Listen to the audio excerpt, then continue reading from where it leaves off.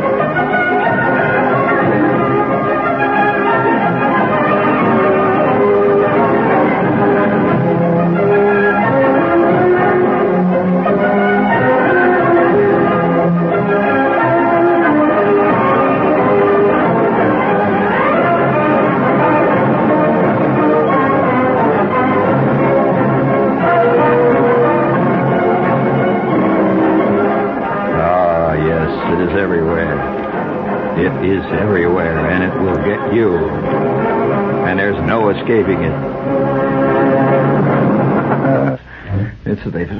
What do you mean? What's he talking about? It, buddy, it. Oh, we like to salute Hands Across the Sea here for those of you who are having a problem. Oh, the man-woman problem is getting very, very tense, as you're probably aware. Oh, very much so. It's everywhere now. And you see ramifications on all four sides of the compass. Here's a little note here from Francavilla, Sicily. A mother of 4 children shot and killed her 67-year-old lover because he boasted that the baby she was expecting was his. Well, I mean, you don't want to know false claims like that.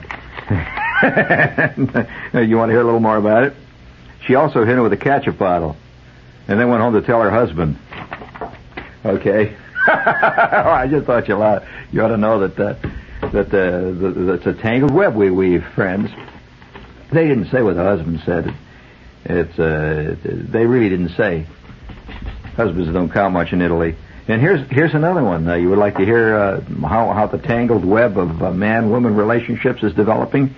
Do you ever read the questions to the lovelorn type? The Ann Landers type. Well, here's one. Pittsburgh. Pittsburgh. You don't think of Pittsburgh as being filled with intrigue. Well, here's one to somebody named Meg. Is there someone named Meg who answers questions? Well, that's the Ann Landers of Pittsburgh, of at least Pittsburgh, PA, right? It says, Dear Meg, I hope you print this for young readers. It's from a bitter and unhappy girl of 13 who's been deeply hurt. I'll never, never trust a man again. Matt, my boyfriend, is 16. We've been going together for 2 months. For some reason, his father never liked me. One day last month, out of the blue, he offered Mitch a deal. A nice new sports car, if he would stay away from me. So guess what Mitch chose? I haven't heard a word from him since he got behind the wheel. I will never trust men again. We're so much in love. How can men be so rotten and cruel? Well, Meg did not really answer this the way it should be answered. Friend, Suzanne, if you're listening, I have to tell you something, Suzanne. There's hardly a man alive today that can remember the girls he knew when he was 15 or 16. But every man alive today can remember every damn car he ever owned. He can not only remember the car he owned, he can tell you how much miles it got on the gas. He can tell you about the time the valves went bad. He can tell you about the time he fixed the transmission. He can tell... So you're going to have to face the truth of things, Suzanne. It isn't that men are bad. It's that their cars are so groovy. Would you please hit the button, please? Please, any one of them, please. That's it. And so tonight, ladies and gentlemen, we take this occasion to salute the realities of love, which are not necessarily what one reads in Dr. Reuben. Please bring it out there.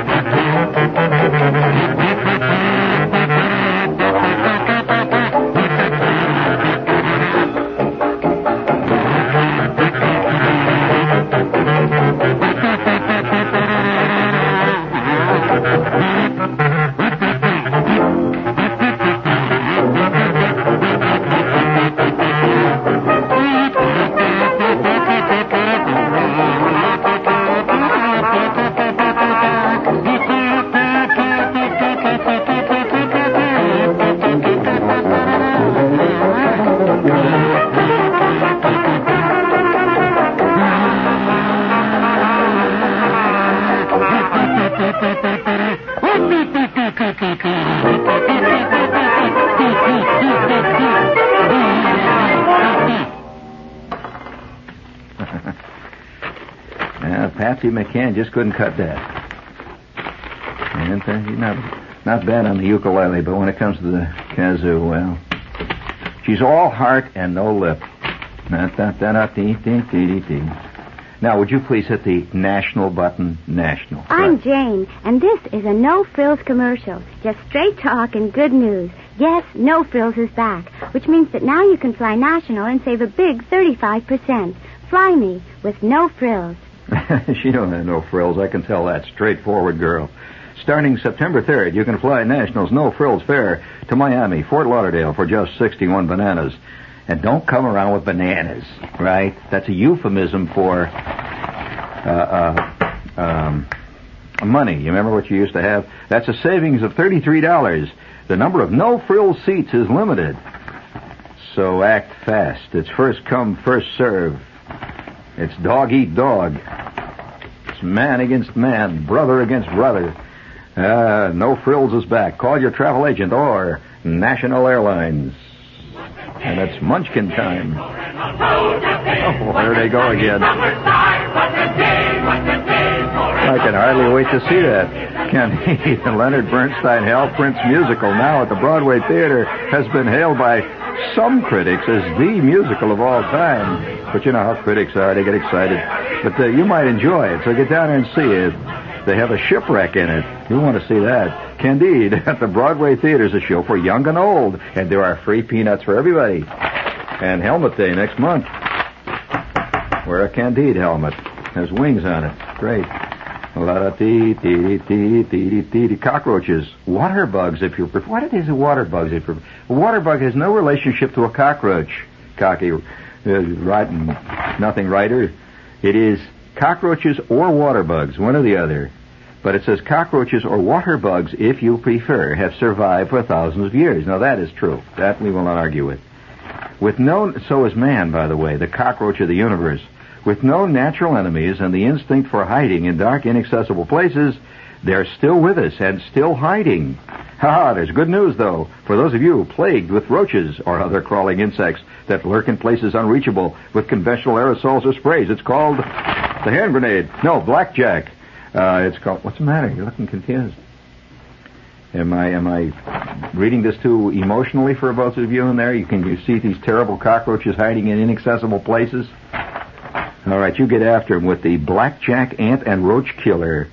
The blackjack fogger indoor generates a fine mist that penetrates behind baseboards and under your coffee table and behind a sink and under the plumbing and in your shoes and everything. And it kills roaches where they hide and breed and have all that fun doing it in the dark. The effectiveness of blackjack indoor fogger is assured by the Safeguard Chemical Corporation, manufacturers of over 40,000 household products, including the new transistorized decorator color shaded electric light bulb cleaner. Hit it, please. Just about every football team, including the Jets, has a bread and butter ball transistorized electric light bulb cleaners. They can always depend on game after game after game. You know there's a bread and butter player for your car, too? Dependable Chevron Custom 1040 motor oil. A motor oil made by Chevron experts to deliver the best protection to your engine mile after mile after mile. Fall, winter, spring, summer, Chevron Custom 1040, the all-season motor oil, is designed to perform even in the toughest driving conditions you'll most likely encounter in this area. Why not drive into your local Chevron service station sometime soon and ask for Chevron Custom 1040 oil? Why not change to Chevron Custom 1040, the dependable bread and butter motor oil? Chevron Custom 1040 motor oil at your local Chevron station. And if you listen to the Jets broadcast this weekend, maybe you'll spot the bread and butter ball players.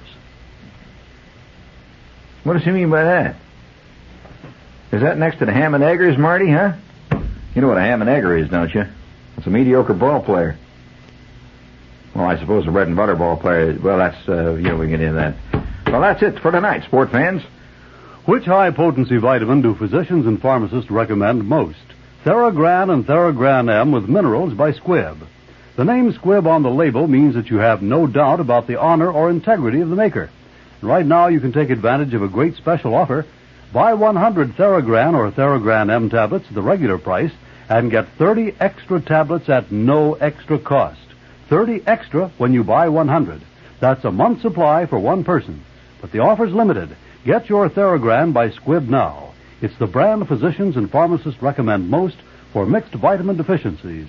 It's available at Two Guys Pharmacy, 175 Passaic Avenue, Kearney, New Jersey, Kreider Pharmacy, 732 154th Street, Whitestone, New York, Telejos Pharmacy, 1959 Oak Tree Road, Edison, New Jersey. And don't forget to tune in to this weekend's Jet football game, sponsored in part by your local Squibb Theragran pharmacist. You must get lost a lot in Whitestone, New York, with that rotten numbering system they got there. But, speaking of the lost, this is WWII, the home of the damned. And we will continue to fight against the inevitable here. What is the inevitable? Who the hell knows? That's what makes it inevitable. By the way, we have to... I have another thing, speaking of the battle between men and women here. Battle between men and women. Yes. I see a state which is very close to us has had a big hassle.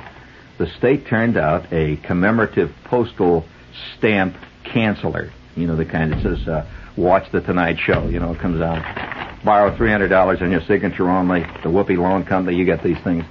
Well, they turned out a commemorative thing there, a stamp cancellation, and it was celebrating dogs. Let's salute the dogs. Why not? We've had salutes to everything else on the stamps. Why not dogs? Why not the cockroach? Who knows? Anyway, they salute dogs. And so, symbolically, they had a fire hydrant on it. And that was okay for about 3 days, and then immediately, 4,000 women livers descended and said they are only saluting male dogs. At which point... All right.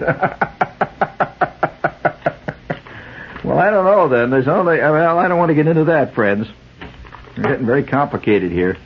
And I don't like to tread upon... of course, you often do tread upon... But that again, is something else. I'm not going to be anti-dog here in front of all of you. You remember my organization, Splat, don't you? Well, we had the proper symbol. Don't you remember our famous slogan? Yeah. Kick a squatting dog in the behind today, was our slogan. You know what he was doing there when he was squatting. He wasn't just thinking. Okay. All right, now let's see. What else do we have here? We have, did we do General Tire? Oh, for heaven's sakes. We have started the class today without the Pledge of Allegiance. Please, put it on. There it goes. I don't know how we could even do that. I'm sorry, Alger Hiss. All right, bring it up there. Someday you'll own. I said someday you'll own. You hear me again? Yeah. Oh, sooner or later you'll own the General. Oh, that's such a heartwarming tune. General Tire does not claim that its tire experts have all the answers. I mean, you know, if you're having trouble with your girl, don't go down there. They may give you a little advice. I mean, you remember the kid that got the car? Well, it's another story. He's a new General Tire buyer now. Well, but anyway, go down to General Tires if you're having tire problems. They'll tell you all about tires and what kind of tires you need for your own driving. You know, like you drive, hitting the curb and bouncing over fire hydrants and stuff like that. You have a special tire for that. So get down and see them and sing it out. You'll own General. Yeah. It's General's friends. Sooner or later, you'll own General.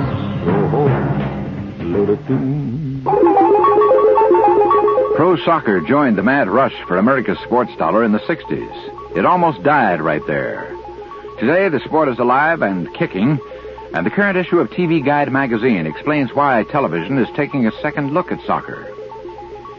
In the same issue, TV Guide examines a new way of watching television called video discs. The record goes round and round, and the sound and pictures come out on your TV set. Don't miss this first-hand report on what you can expect and when.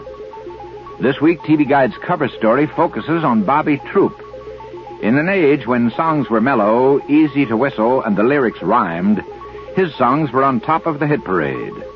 Now he's a music man caught in a medical role on Emergency.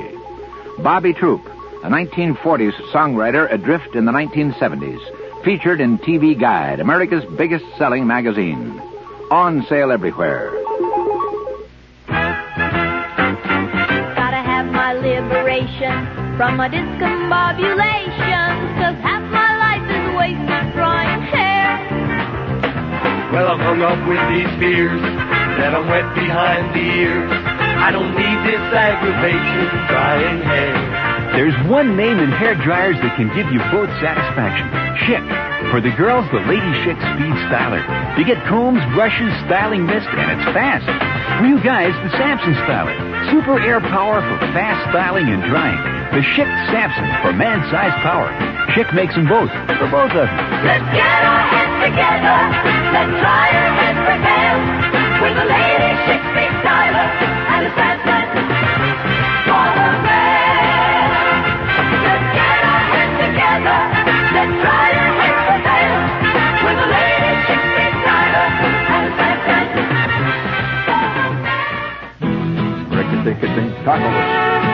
Fly Aeromexico, the airline of Mexico to Mexico soon. Aeromexico, the airline that flies to 3 times as many destinations to Mexico and more tourists to and within Mexico than any other airline, is ready when you are. We fly from more international gateways to Mexico than any other airline and serve 3 continents to the world's most popular travel destination, Mexico.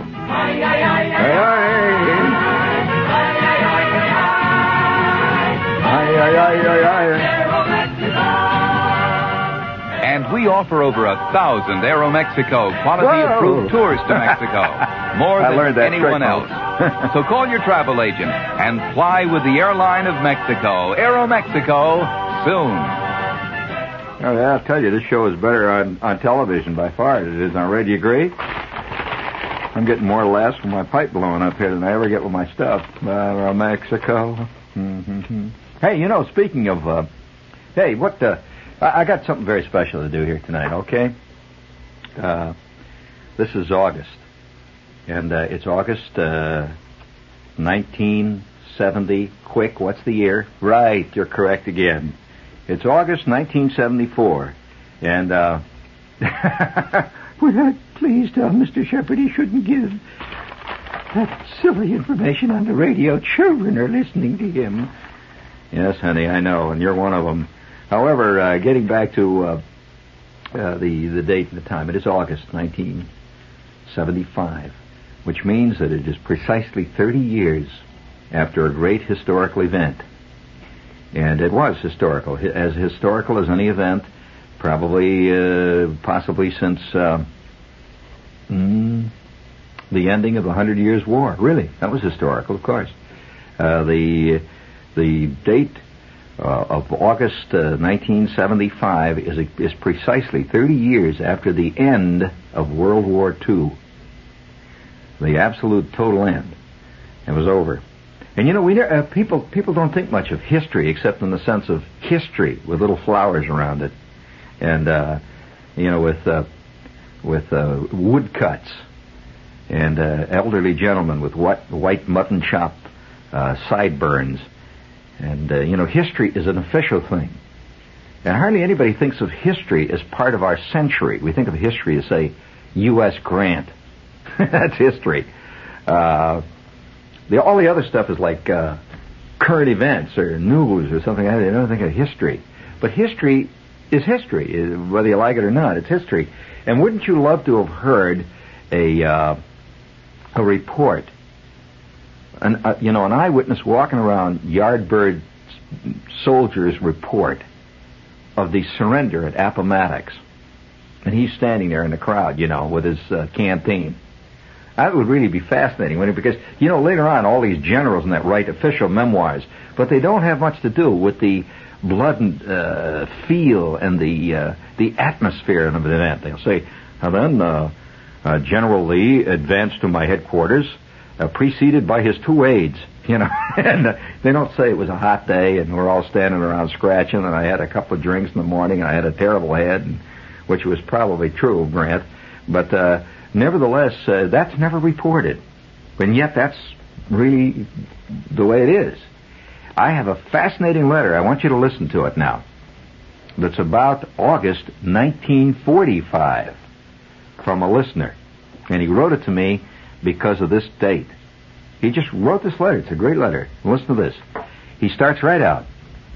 Dear Shepherd, in August 1945, the 3rd Airdrome Squadron, this is a genuine report.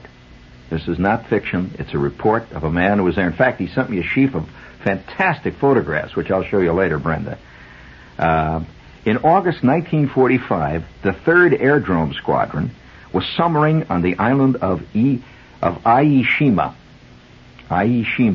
which is one of the out-Jap islands, the Japanese islands that they took just before the surrender. Aishima, it's spelled I-E, Aishima, where the camp recreational director had us all engaged in the fun activity of making napalm. Long rows of gasoline drums were filled through a biggish funnel with what looked like fluffy Rice Krispies. Then a pipe was introduced into the mixture, which bubbled compressed air throughout until it turned to jello. This was then pumped out into wing and belly tanks through a gas engine putt-putt, which occasionally belched a flashing backfire. No smoking, though, although we feckless GIs would sneak a butt, holding it at arm's length, while bubbling away with the other. Ernie Pyle was killed on this island just a few weeks earlier. Although not this way. He was killed by a sniper. You've heard of Ernie Pyle. So you know where Aishima is.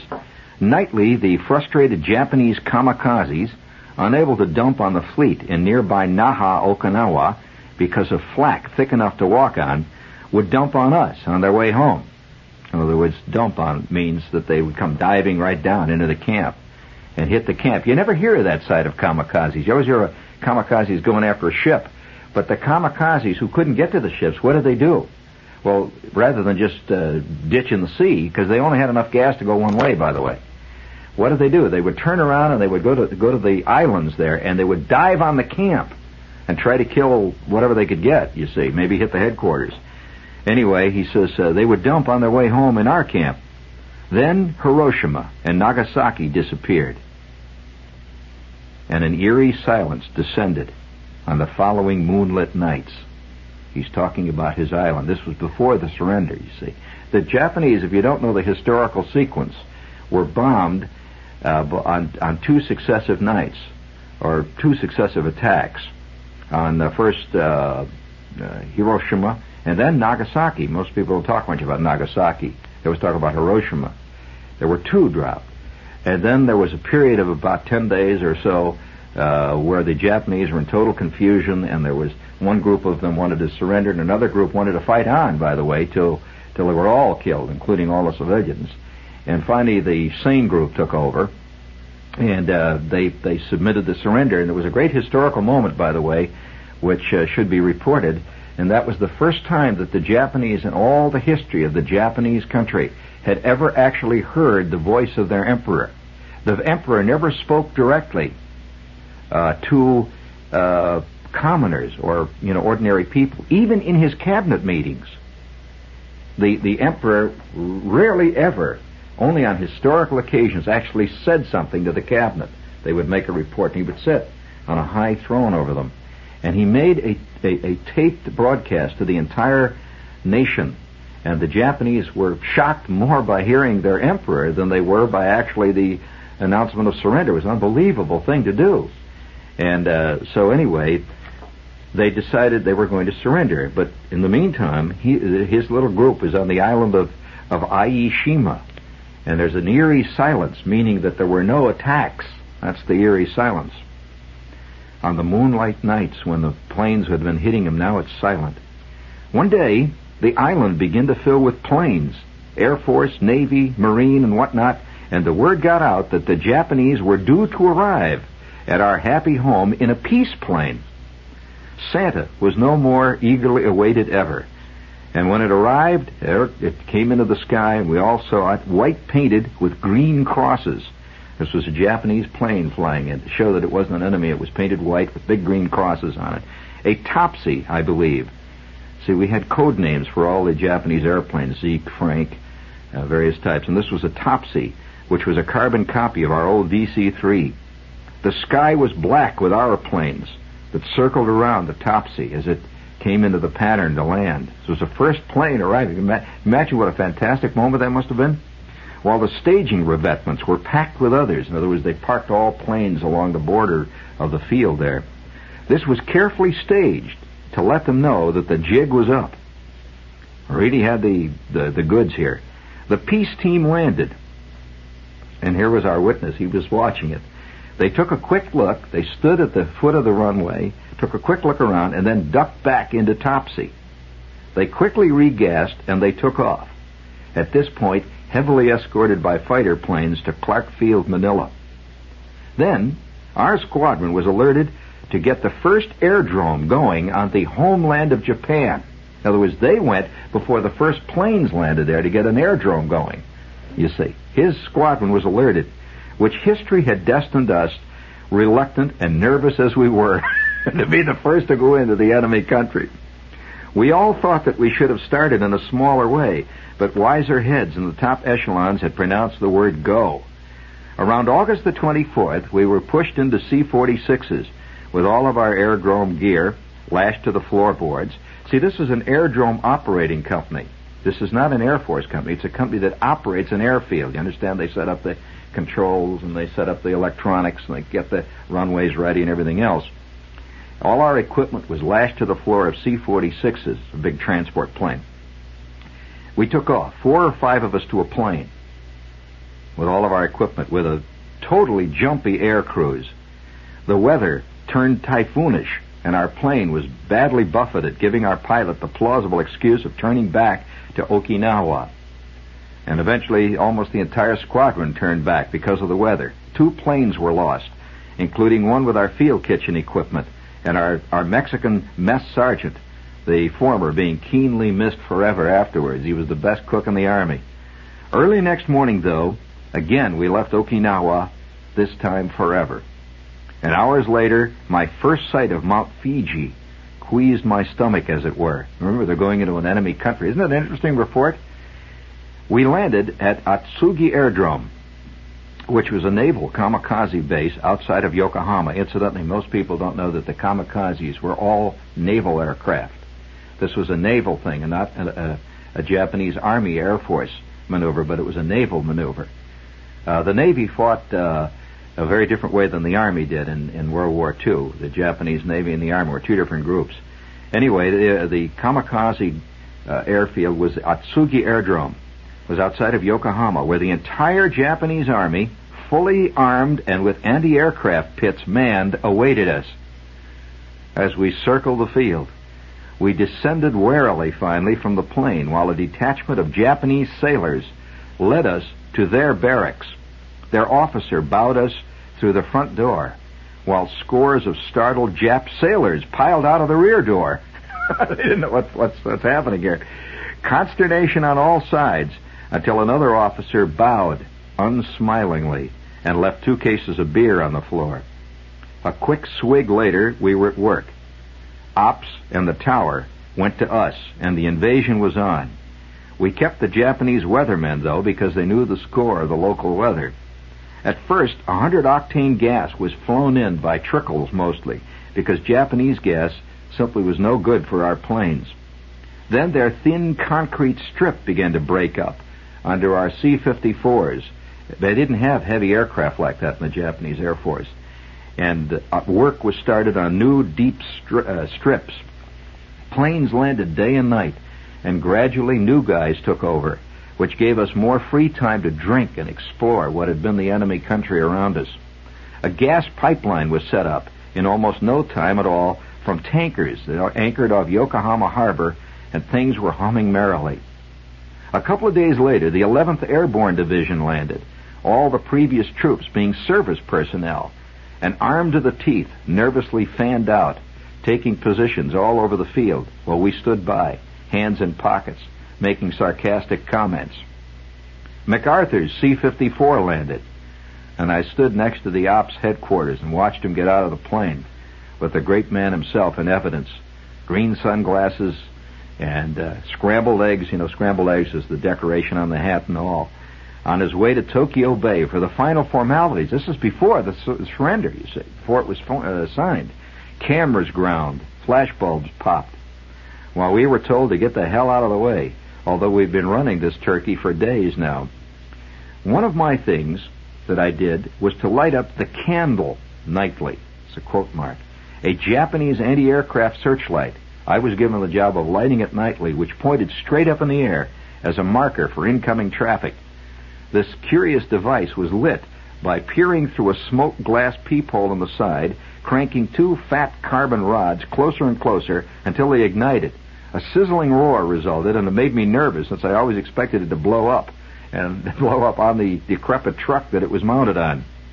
Well, part of the truce agreement was that they would provide vehicles for our use. Remember, they were there before their equipment even arrived. A battered collection of pre-war American cars were lined up for us. I guess they thought we'd feel more at home with them. Anyway, they were right, and 3 of us grabbed a 37 Chevy sedan, a welcome change from our jungle-warm Jeep Thumpers. Deep tunnels were dug all about 60 feet down around the area where we were, electric lit where the Japanese had gone during air raids, and filled with all kinds of great stuff: food, weapons, machine shops, generating plants, and best of all, a cache of stone-jugged vodka-type drink. A case of Luger-type automatics disappeared fast. The Ack-Ack gun breaches were thermite bombed. They went on and destroyed all the Ack-Ack, as well as piles of Arisaka 25 caliber sniper rifles, which we found underground. Arisaka is the Japanese standard rifle of World War II. The 25 caliber rifle was an extremely accurate rifle, by the way. A longer barrel than the Allied rifles, but extremely accurate. Getting a day off, listen to this picture. It's a fascinating picture. Getting a day off, 3 of us took the Chevy into Tokyo. Leaving the car at a curb, we descended on impulse into a subway station. This is before the surrender has been signed, remember. A train rumbled in, and we got on. A mistake. The car was almost blacked out, with 2 dim light bulbs at each end, and packed to the gunnels with Japanese civilians. Dead silence. The train gathered speed, and we were riveted by hundreds of eyes, just gleaming at us in the gloom. Jammed in, there was no escape. A small, beady-eyed citizen was pushed right up against my shirt buttons, resting his teeth on the top one, and never, at one moment, took his eyes off me. I gazed unconcernedly at the fly-specked ceiling, praying for the train to stop. That accursed train was an express and flew by station after station after station. Visions of gleaming knives flashed before my eyes. And then, thank God, it stopped at Asakusa Station. An American team evacuating GI prisoners was there and gave us a lift back to Atsugi. I never saw the Chevy again. Considering that we had recently burnt their city to matchsticks, and there's always some sore loser in the crowd, we got off easy, I guess. I think a ride today on the BMT is a lot hairier. And he says, P.S., law-abiding as the Japanese are, I'll bet that 37 Chevy is still standing at the curb, plastered with Japanese parking tickets. Isn't that a vivid description of it? Now, wait a minute. Here's the picture he sent me, which is even more fantastic. It's a picture of a collection of Japanese Zeros and HALs. These are Japanese combat aircraft, HALs. There's some Oscars in there, some Zeeks. There's a whole field of them, and here he is with his friend standing next to this Japanese plane, and they're holding up a Japanese flag. It's with the rising sun, the big round orb on it, and they're holding it up. And on the back, he says, "Me and my buddy scavenging for kamikaze flags." Remember, they were at a kamikaze airport. Scavenging for kamikaze flags under the seats of wrecked planes. In other words, all the pilots that flew as a kamikaze pilot carried a flag folded up under the seat of his plane, that he was dying for the flag and the emperor. See, the flag represented the emperor. It says, "Me and my buddy scavenging for kamikaze flags under the seats of wrecked planes at Atsugi Airdrome. We sold dozens to green occupation troops in August of 1945, and they're holding up one of the flags." Now, that's history. In fact, you know that this is... I've read many accounts of this, and a friend of mine, a guy that I met in a radio station one time along the way, had a very eerie account of that same moment. He, too, was one of the very first people on Japanese soil, but he was flown in with a small group of guys because he happened to be a radio expert. In fact, he was involved in radio broadcasting for many years before he went in the Army, and so he was an expert in broadcasting. And he was on a special team that was trained. He spent the entire Japanese war studying the techniques of Japanese propaganda radio. In other words, who was the great famous lady that did the Japanese propaganda? That's right, Tokyo Rose. And he was considered one of the U.S. Army's prime experts on Tokyo Rose, because he'd worked with all her tapes and analyzed everything. He knew what kind of equipment, and he was an expert on Tokyo Rose. And so when the war was over and immediately it was done, they took this small team of guys and they flew them right to the heart of Tokyo in a special aircraft, and they were the first ones in Radio Tokyo, where she broadcast from. And there it was, all sitting there. And they found thousands of records, the records that she had been playing, all the famous Glenn Miller records and Benny Goodman records they were playing for their propaganda, all with Japanese labels and Japanese code signs and so on them. And they got hundreds and hundreds of discs and transcriptions, and he was the first guy in Radio Tokyo along with his crew. And he was in the group of people who finally were involved in getting Tokyo Rose. You know, she was later tried. You know, she just got an MA degree recently here in the States. Did you know that? That's true. I believe it was an MA or a doctorate. I'm not sure. But Tokyo Rose was American educated, you know, and so he was involved in the capture of her. But the point is that they put the station back on the air. His job was as the programmer. He dealt with the programming, you see, and there was one of the guys was an engineer, and they got the station back on the air, and they began to broadcast to the Japanese people, you know, saying that no one was going to get hurt. It's going to be just cool. It's going to be all right now. And he was one of the first guys to get this station back going and running and on the air. It was a fascinating story, and he had at home among his curious war souvenirs, he had a whole collection of Tokyo Rose's actual records. Now, how's that for a curious, really spectacular set of souvenirs? And he had Tokyo Rose's records, and he had some of the log books that they signed. But they kept logs like we keep radio station logs. And he had Tokyo Rose logs, whenever she made a PSA, which was to tell you, "Oh, Yankee, give up," and it would be logged as a PSA, I guess. And so he said he had all his stuff, and among other things, he went into the program director's office. There was an actual program director. So there was a Japanese broadcaster, and he went into the program director's office, and the program director helped him, and he and the program, because he knew the station, of course, so he and the program director got together, and they working on getting the station back on the air. And so, as a symbol of his gratitude and etc., he gave to the Japanese program director, he gave him a souvenir of one of his own stuff. He gave him a canteen. This guy was a soldier, remember? He gave him a canteen, or gave him one of the pieces of GI equipment. At which point the Japanese program directors, they're very polite to each other, and so he went into the studio and he goes through a couple of cabinets, and he came back out with Tokyo Rose's favorite microphone, the one that Tokyo Rose used, and I gave it to my friend, and he has the condenser microphone that was used by Tokyo Rose. How is that for a piece of tremendous trivia?